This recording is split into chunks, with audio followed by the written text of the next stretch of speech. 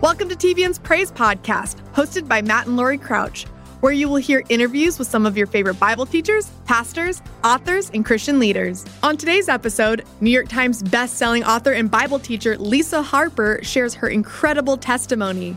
Listen in as Lisa reveals the massive impact walking in humility can have on your faith and how you can find freedom with God by your side.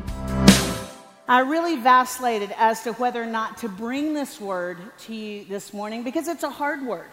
I mean, you don't hear this very often. So I thought, how can I just imply this word without saying this word? And I came up with a way to do it. I'm just going to imply it so it won't wound you too deeply.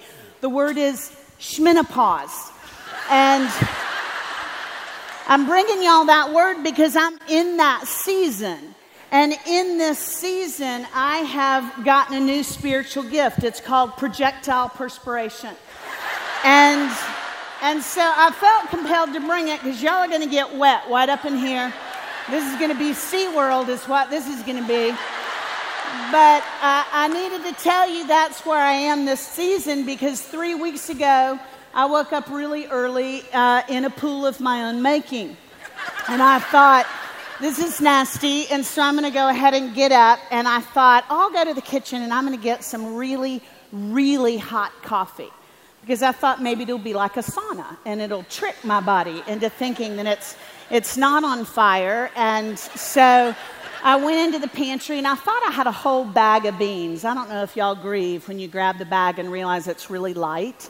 But there were just like a few little beans in the bottom of the bag. And I was like, oh, good night. I thought, I can't believe this. There's barely enough here for one cup. And not one of those soup mug cups either. But, you know, like a regular cup like we used to have. And so I thought, I'm going to take these beans and I'm going to actually really make them last. I'm going to French press them. How many of y'all French press your beans? Okay, you're single because it takes 45 minutes. But I French pressed my beans, and it made just enough for this like small cup of super hot coffee. And I thought, okay, I'm going to walk over here. I'm going to go to the kitchen island, and I'm going to sit down with this, my only cup of coffee, and I'm just going to savor it and maybe like have a quiet time and fast. And so I went to sit down at the kitchen table, and I have leather bar stools. And because I was slippery from all the perspiration, I kind of slipped, and when I slipped, I accidentally slammed that coffee cup out, and about half of it spilt all over the kitchen island. And I realized when my coffee spilt that it had covered some papers that were on the kitchen island. And I wasn't sure at first what those papers were. I knew they were ruined because they were covered with coffee. But it wasn't until I looked closer that I realized I had spilled coffee all over my baby girl's homeschool homework. I am a single adoptive mom. I brought my pumpkin home from Haiti 2.5 years ago. And she's 7. Her name is Missy, and she's so much cuter than your pale children. But in the throes of menopause, my brain went on vacation, and I thought it would be such a good idea for an old single woman to homeschool her child. And so I'm in the process of homeschooling, and I'm also thinking about buying a margarita machine this Christmas. But anyway, I realized it was her homeschool homework. And I thought, oh my goodness, I've just ruined the lesson for today. And then just like that, I thought, I'm going to make a little executive decision this morning, and we're going to go to the mall and have a lesson on capitalism. And y'all, I could almost promise you I heard Holy Spirit whisper right after that, and it's okay for you to go buy Starbucks on the way. And so when Missy woke up, I told her we had this change in school plans. I got her dressed. I got me kind of halfway dressed. And we made a beeline for Starbucks. Now, I know this doesn't happen in Dallas or Arkansas or Houston, wherever y'all are from. But in Nashville, we have a ton of frustrated musicians. And most of them are now baristas. And because they thought they'd move to Nashville and get a Grammy in 6 months, they're very bitter about the fact that they're in the coffee business. And I could tell the person on the other end of the squawk box at Starbucks taking my order was angry. I could just tell he was. He was just bitter. And I thought, well, I'm going to be Christian. You know, I'm going to order easy and perky. And so I ordered apple juice for Missy. And for me, I ordered, this is my standing winter order. I get an extra hot, non-fat mocha with whip because I feel like the non-fat and the whip cancel each other out. And then it's almost paleo. And so I ordered my drink. And I drove around, to the window.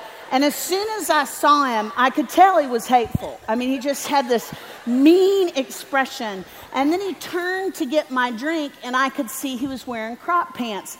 Now, y'all, this is just me. And I've already confessed that I'm old. But in my older opinion, I think a man in crop pants, I think they've abdicated the right to condescension. I just think, I'm sorry, your pants are so cool, you're not allowed to be hateful. But he hadn't gotten the memo, and so he was really condescending. He goes to get my drink. He comes to the window. I'm still trying to be all Christian. I'm like smiling and being friendly. And he hands me my drink kind of hatefully. And when he did, I went to just take the drink, smile at him, and put it in my cup holder. But when I went to transfer it from the window to my cup holder, the lid that I know, that little stink pot, purposefully did not affix to my cup, popped off. And all of that coffee spilt, but it spilt in my lap, just right up in here. A whole half a grande. And again, I know y'all don't do this because you're Propel women and you're all fired up about Jesus and you worship, and I pulled a hamstring when Carrie got going. But I know y'all don't do this, but I said a word that's not in the Bible. And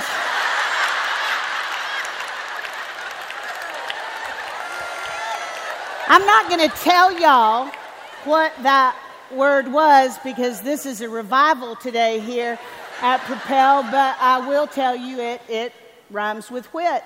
And Missy, because Missy is from Haiti and English is her second language, ever since I brought her home from Haiti 2.5 years ago, my baby is in the habit of when she hears a new English word that she's not familiar with, she weaves that word into a melody because that helps her hang on to the word.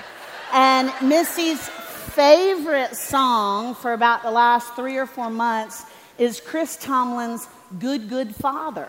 And, they're just mini mirrors. In a nanosecond, my precious gift from God is singing Good, Good Father with the new word in the melody. And y'all, just like that, I dug my pit of sin even deeper because I whirled around and I lied to my child. I went, no, baby, no.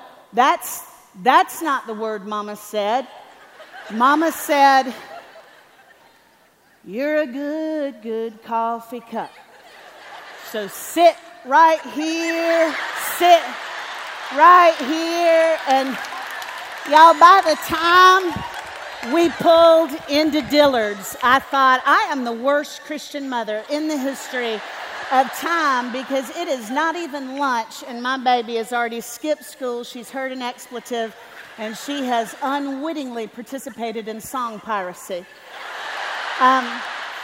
Have y'all ever felt like, I'm just not as good at this Christian thing as everybody I'm hanging with?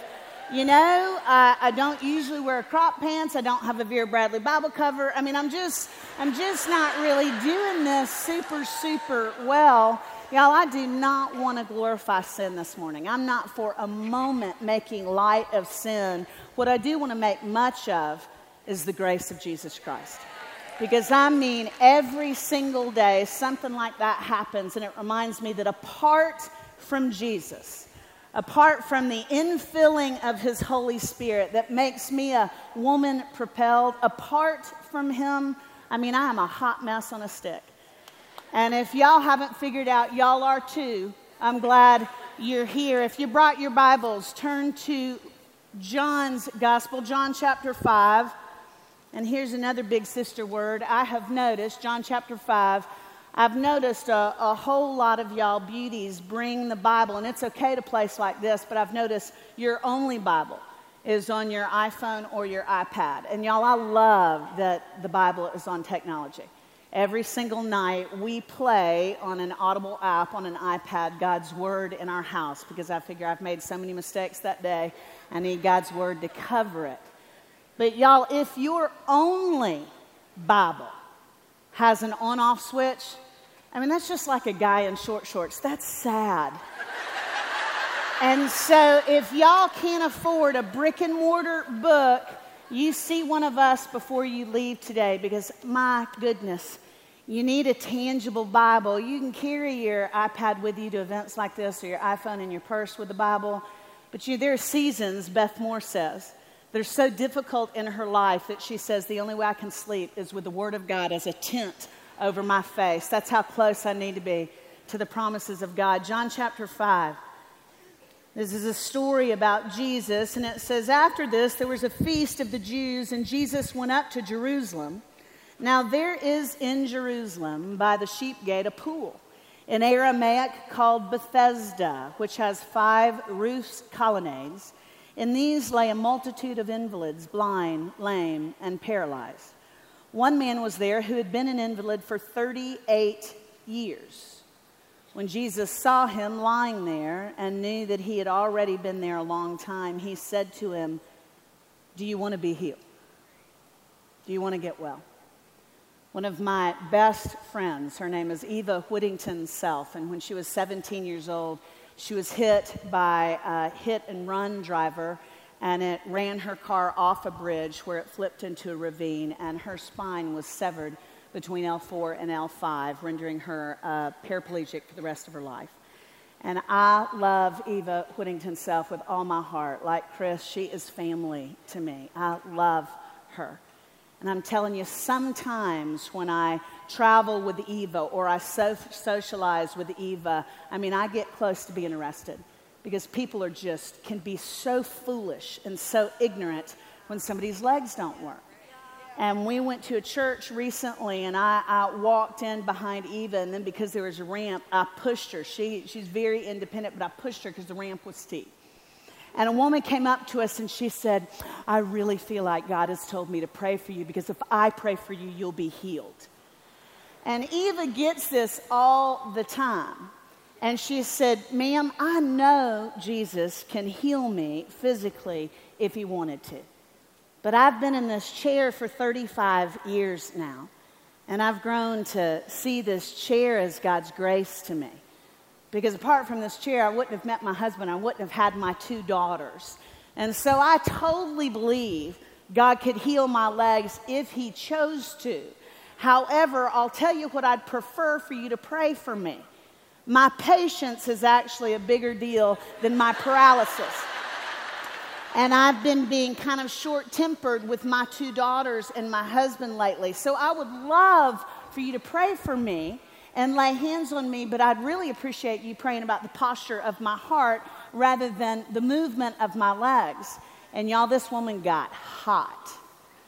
This woman went, and she said, "Well, I believe if you had enough faith, you could get out of that chair and walk. So if I prayed for you, you'd be able to walk.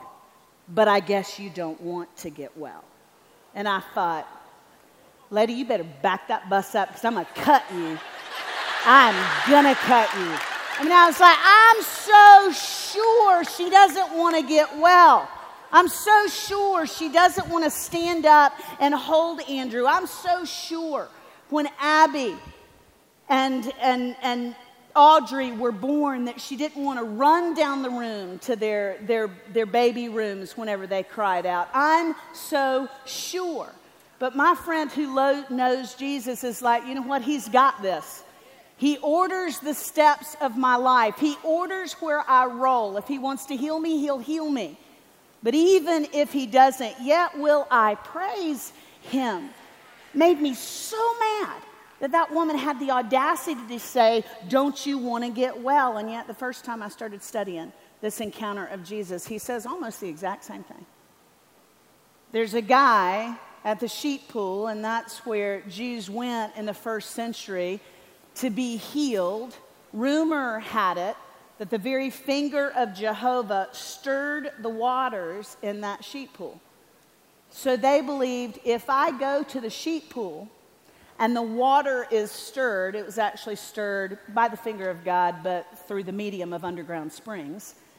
And so when the water rippled, they believed, if I get in that water when it stirs, I'll be healed.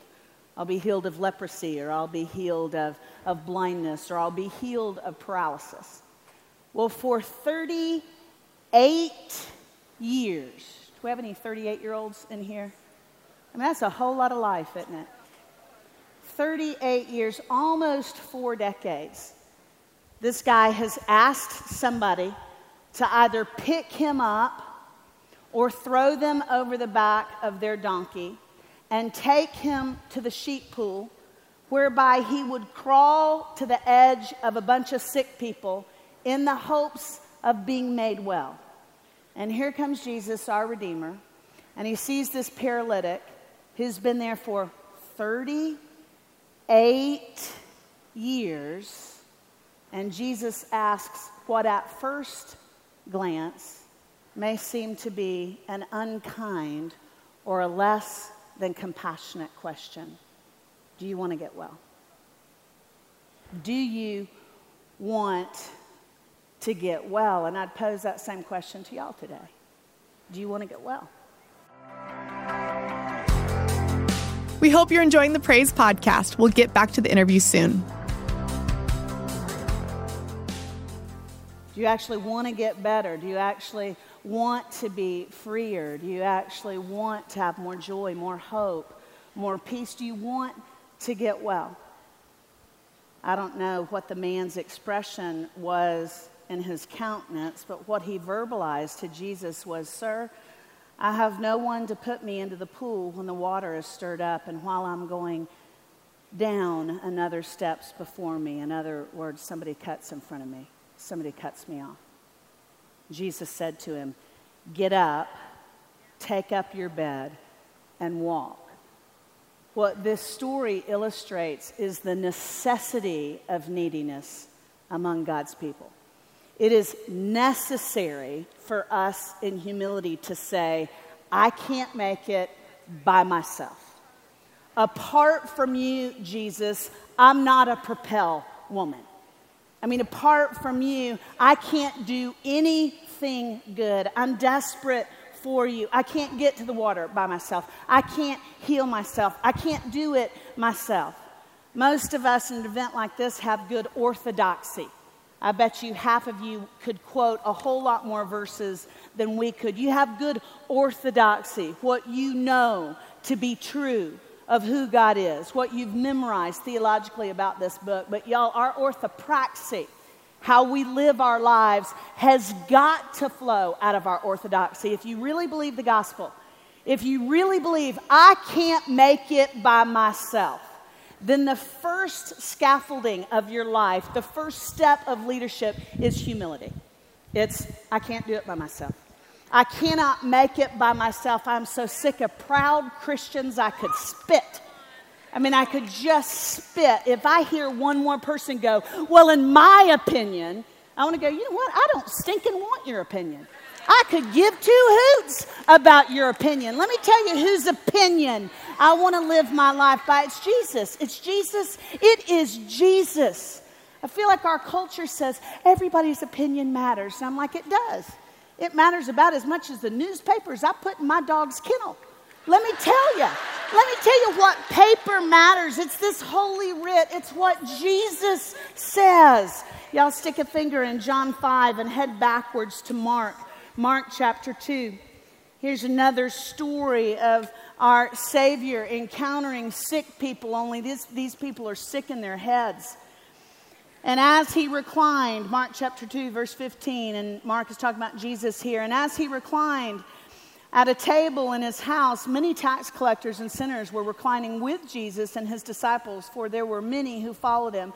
And the scribes of the Pharisees when they saw that he was eating with sinners and tax collectors, said to the disciples, "Why does he eat with tax collectors and sinners?" And when Jesus heard it, he said to them, "Those who are well have no need of a physician, but those who are sick are the ones who need a physician. I came to call the righteous." I came not to call the righteous, but sinners. In other words, those of you who recognize you are desperate for me, those are the ones I'm rushing to.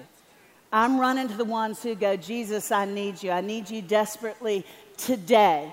Now, Chris talked about going from strength to strength, and that is a biblical truism. Y'all, the only way we go from strength to strength and glory to glory is Jesus. It's the infilling of our Savior through the Holy Spirit. That's the only way you walk strong. You walk strong first by getting on your knees before Jesus. First by saying, "I cannot do this myself." These Pharisees he's talking to here, they are widely regarded as spiritual leaders. But Jesus dresses them down over and over and over again in the Gospels, and he says, "You guys don't get it. You do not get it. You have dislocated your shoulders by patting yourselves on the back, but you don't get it." That is self-aggrandizement. That is not leadership. You can't lead apart from me. Spiritually speaking, great leadership grows in humility. But I can connect.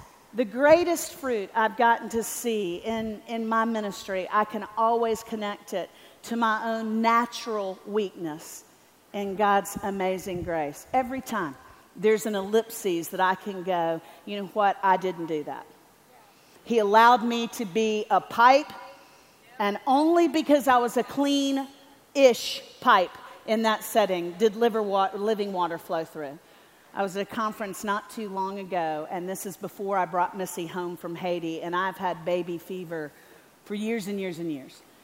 And because I was an idiot in my 20s and 30s, and I was very drawn to abusive men, and so God protected me from the men I was drawn to. And the few good guys I dated, God protected them from me, because I've already told y'all I was a hot mess on a stick. And so God protected me.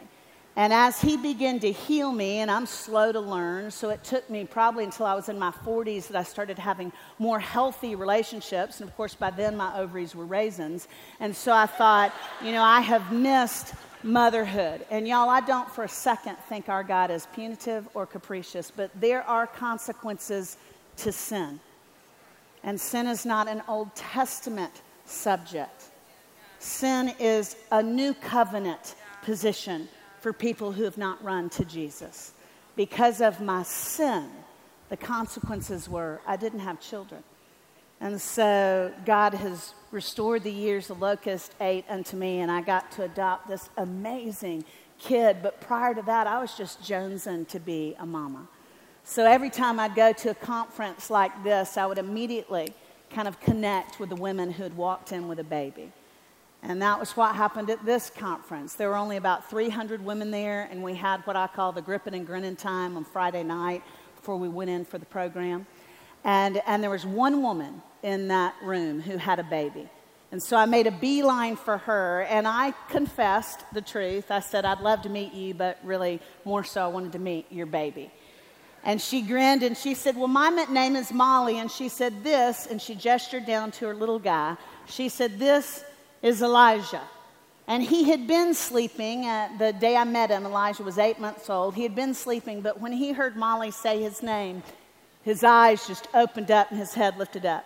Carrie, you know how when you say Canyon's name or he hears your voice, he'll just look up, he'll wake up. And that's what happened with Elijah. My first thought was, what a pumpkin. He's just the cutest little guy. He had a mohawk just kind of sticking straight up of white hair. And y'all know sometimes how Caucasian babies, no matter how much saliva the mama uses, the hair just won't stay down. He just had this shock of white hair. And he looked up, and I thought, what a cute kid. And my second thought was, I wonder if this has been a difficult season for her. Because it was very apparent that Elijah had Down syndrome. And Molly started sharing her story. I found out that she and I are exactly the same age. Elijah is her third child. She didn't plan on getting pregnant a third time. They already had 2 grown children, one in college. But she said, Lisa, my husband and I trust that God is sovereign. And we trust that he has ordered the steps of our family to include Elijah. But then she was very, very honest. And I love honest women who love Jesus. Again, I'm so tired of women who are like, no, I'm fine. I asked a woman recently if I could pray for her, and she said, oh, no, I don't need prayer. And I was like, well, you're going to after I kick you in the shins. I mean, I'm so sure we don't need prayer. Well, Molly was honest, and Molly said it's been a hard season. She wasn't maudlin. She didn't go on. She just said it's been kind of tough. She said that they were struggling financially because of some of Elijah's medical conditions, ongoing medical conditions. She said she had not slept through the night in the 8 months since they brought him home, because Elijah also had a lot of other things that were keeping him from sleeping for long periods of time. And she said, we trust God's sovereignty, but it's been a tough season. I so appreciated her honesty, her just confession of neediness. Well, then we had the conference and everything went great. And these days go by so fast. I'm telling you, 9 hours is going to pass like 90 minutes. You'll be shocked by the time we're closing in worship. Well, it was the end of that conference, and I was standing in the foyer of the hotel, and I was talking with a group of women I had connected with when Molly came walking up, and she just sheepishly asked me if I would sign a book for her. And I said, oh, Molly, I'd be delighted to. And so I start writing in her book, and y'all may have noticed, Chris was too gracious to tell you this, but I am probably a tad ADD, undiagnosed, but I am easily distracted. And so while I'm writing in Molly's book, the women I'd been talking with continued to chat. And I accidentally wrote a word they said out loud in Molly's book in big black Sharpie. And I was like, oh, crudhead. I thought, I really like her, and I've gone and defaced her book. And I thought, oh, shoot. And then from seemingly out of nowhere, I remembered a verse that included the mistake word. And I was like, oh, this is awesome. This is like a little Snapchat-y thing. I can kind of do it up around there and fix it. And so I wrote the mistake verse into it in a little balloon, made it like all cute, like I was so spiritual. And then I hugged her and she walked away. And I didn't think I'd ever see her again. I knew she lived several states away from me. But about 10 minutes later, Molly comes walking back up. I was still in the foyer. Very obvious she had been crying. And she said, Lisa, when you have a second, I need to talk to you. And I said, okay. And she said, well, do you remember last night when I told you that we trust God's sovereignty? And I said, oh, yeah. And she said, well, I didn't tell you my whole story. She said, I know God is sovereign. I know he's good. I know that in my head. I believe that theologically. But she said, emotionally, this season has it's really knocked my feet out from under me. She said, I'm just really, really struggling. And she said, the last place I wanted to be this weekend was at a Christian women's event. She said, I thought, I just can't do Perky. And some of y'all may have thought that. Driving toward the Verizon Center this morning, you may have thought, I'm not sure I can do this because I'm just not in a great place. She said, I told my husband I didn't want to go, but he told me he really felt like this would be good for my soul. So she said, I made a deal with my husband. I told him I would go to this Christian women's event, but I wasn't going to go with anybody else because I just didn't have the energy for small talk. I said, I'm going to drive by myself. And she said, on the way to this event yesterday, I was just crying out to the Lord in my car. I didn't even turn on the radio. I was just kind of praying the whole way here. And I said, God, I need a fresh reminder from you. I'm dying this season. And I need to be reminded that you're still on the throne. I need to be reminded that you still see me because I feel invisible and I feel like my prayers are hitting the ceiling. And she said, Lisa, the event has been fine. She said, I've really enjoyed it. But she said, a few minutes ago when I got on the elevator, I was just going up to get my suitcase to leave. She said there were a bunch of other women on the elevator, and so it took a long time to get to my floor. And she said, because it was taking a long time and I didn't want to make small talk, I just kind of absentmindedly opened your book. And she said, I thought I'll just see what that lady inscribed in my book. And she said, I was shocked to see that out of all the verses you could have written in my book, the verse you wrote was the verse I chose as my life verse 20 years ago when I was in Campus Crusade in college. And she said, I stared at that verse and I thought, I can't believe this. Out of all the verses in the Bible, that's the verse she wrote in my book, and it's such an obscure verse. And she said, in that moment, I sensed God through His Spirit say, Molly, I am right here. I've got this. I've got you. I'm right here. I will never leave you. I'll never forsake you. I just want you to turn to me. And she said, Lisa, it was such a precious moment. It was exactly what I had prayed for, that tangible reminder. And I just had to come back and tell you thank you. And I said, oh, Molly, it's a bigger miracle than you think. And y'all, I told her that I was not trying to be wise or spiritual sage when I wrote that in her book. I mean, straight up, y'all, my motive was to cover a mistake. That was my only motive. But by the grace of the God who loves us more than we can possibly ask or imagine, He used even my foolish distraction as a bridge to embrace this exhausted daughter of His. Y'all, our orthopraxy has got to be grounded in humility. The best propel leaders will grow out of humility, out of a continual cognizance of, I can't do this apart from Jesus. Jesus, I need you today. Jesus, today, apart from you, I'm going to blow it. Jesus, if I'm going to lead well, I need you to indwell. I want to ask you to, if you are physically able, to stand up. And I want to ask those of you who are close to an aisle to scoot out into those aisles. We're going to be cheering a lot today about the greatness of our King.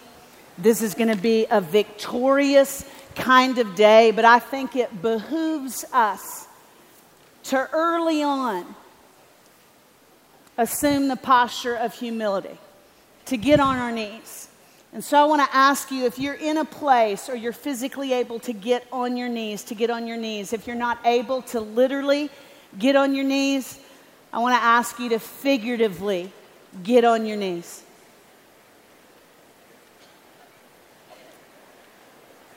As a sisterhood, as a sovereign small group of 6,000 women, I think it would behoove us to confess right now, Jesus, we can't make it by ourselves. So why don't you say that? Say, Jesus, I can't make it by myself. I can't live a holy life apart from the Holy Spirit. I am desperate for your grace. Thank you for loving me. Thank you for forgiving me. Thank you for empowering me. Jesus, I set my life by your truth, not by the opinions of men and women. Help me to walk in the way of your Spirit, to lead from a place of humility. Thank you for listening to this episode of TBN's Praise Podcast. If you enjoyed today's interview, be sure to subscribe to the podcast, share it with a friend, and consider leaving a review. We look forward to having you join us back here next week.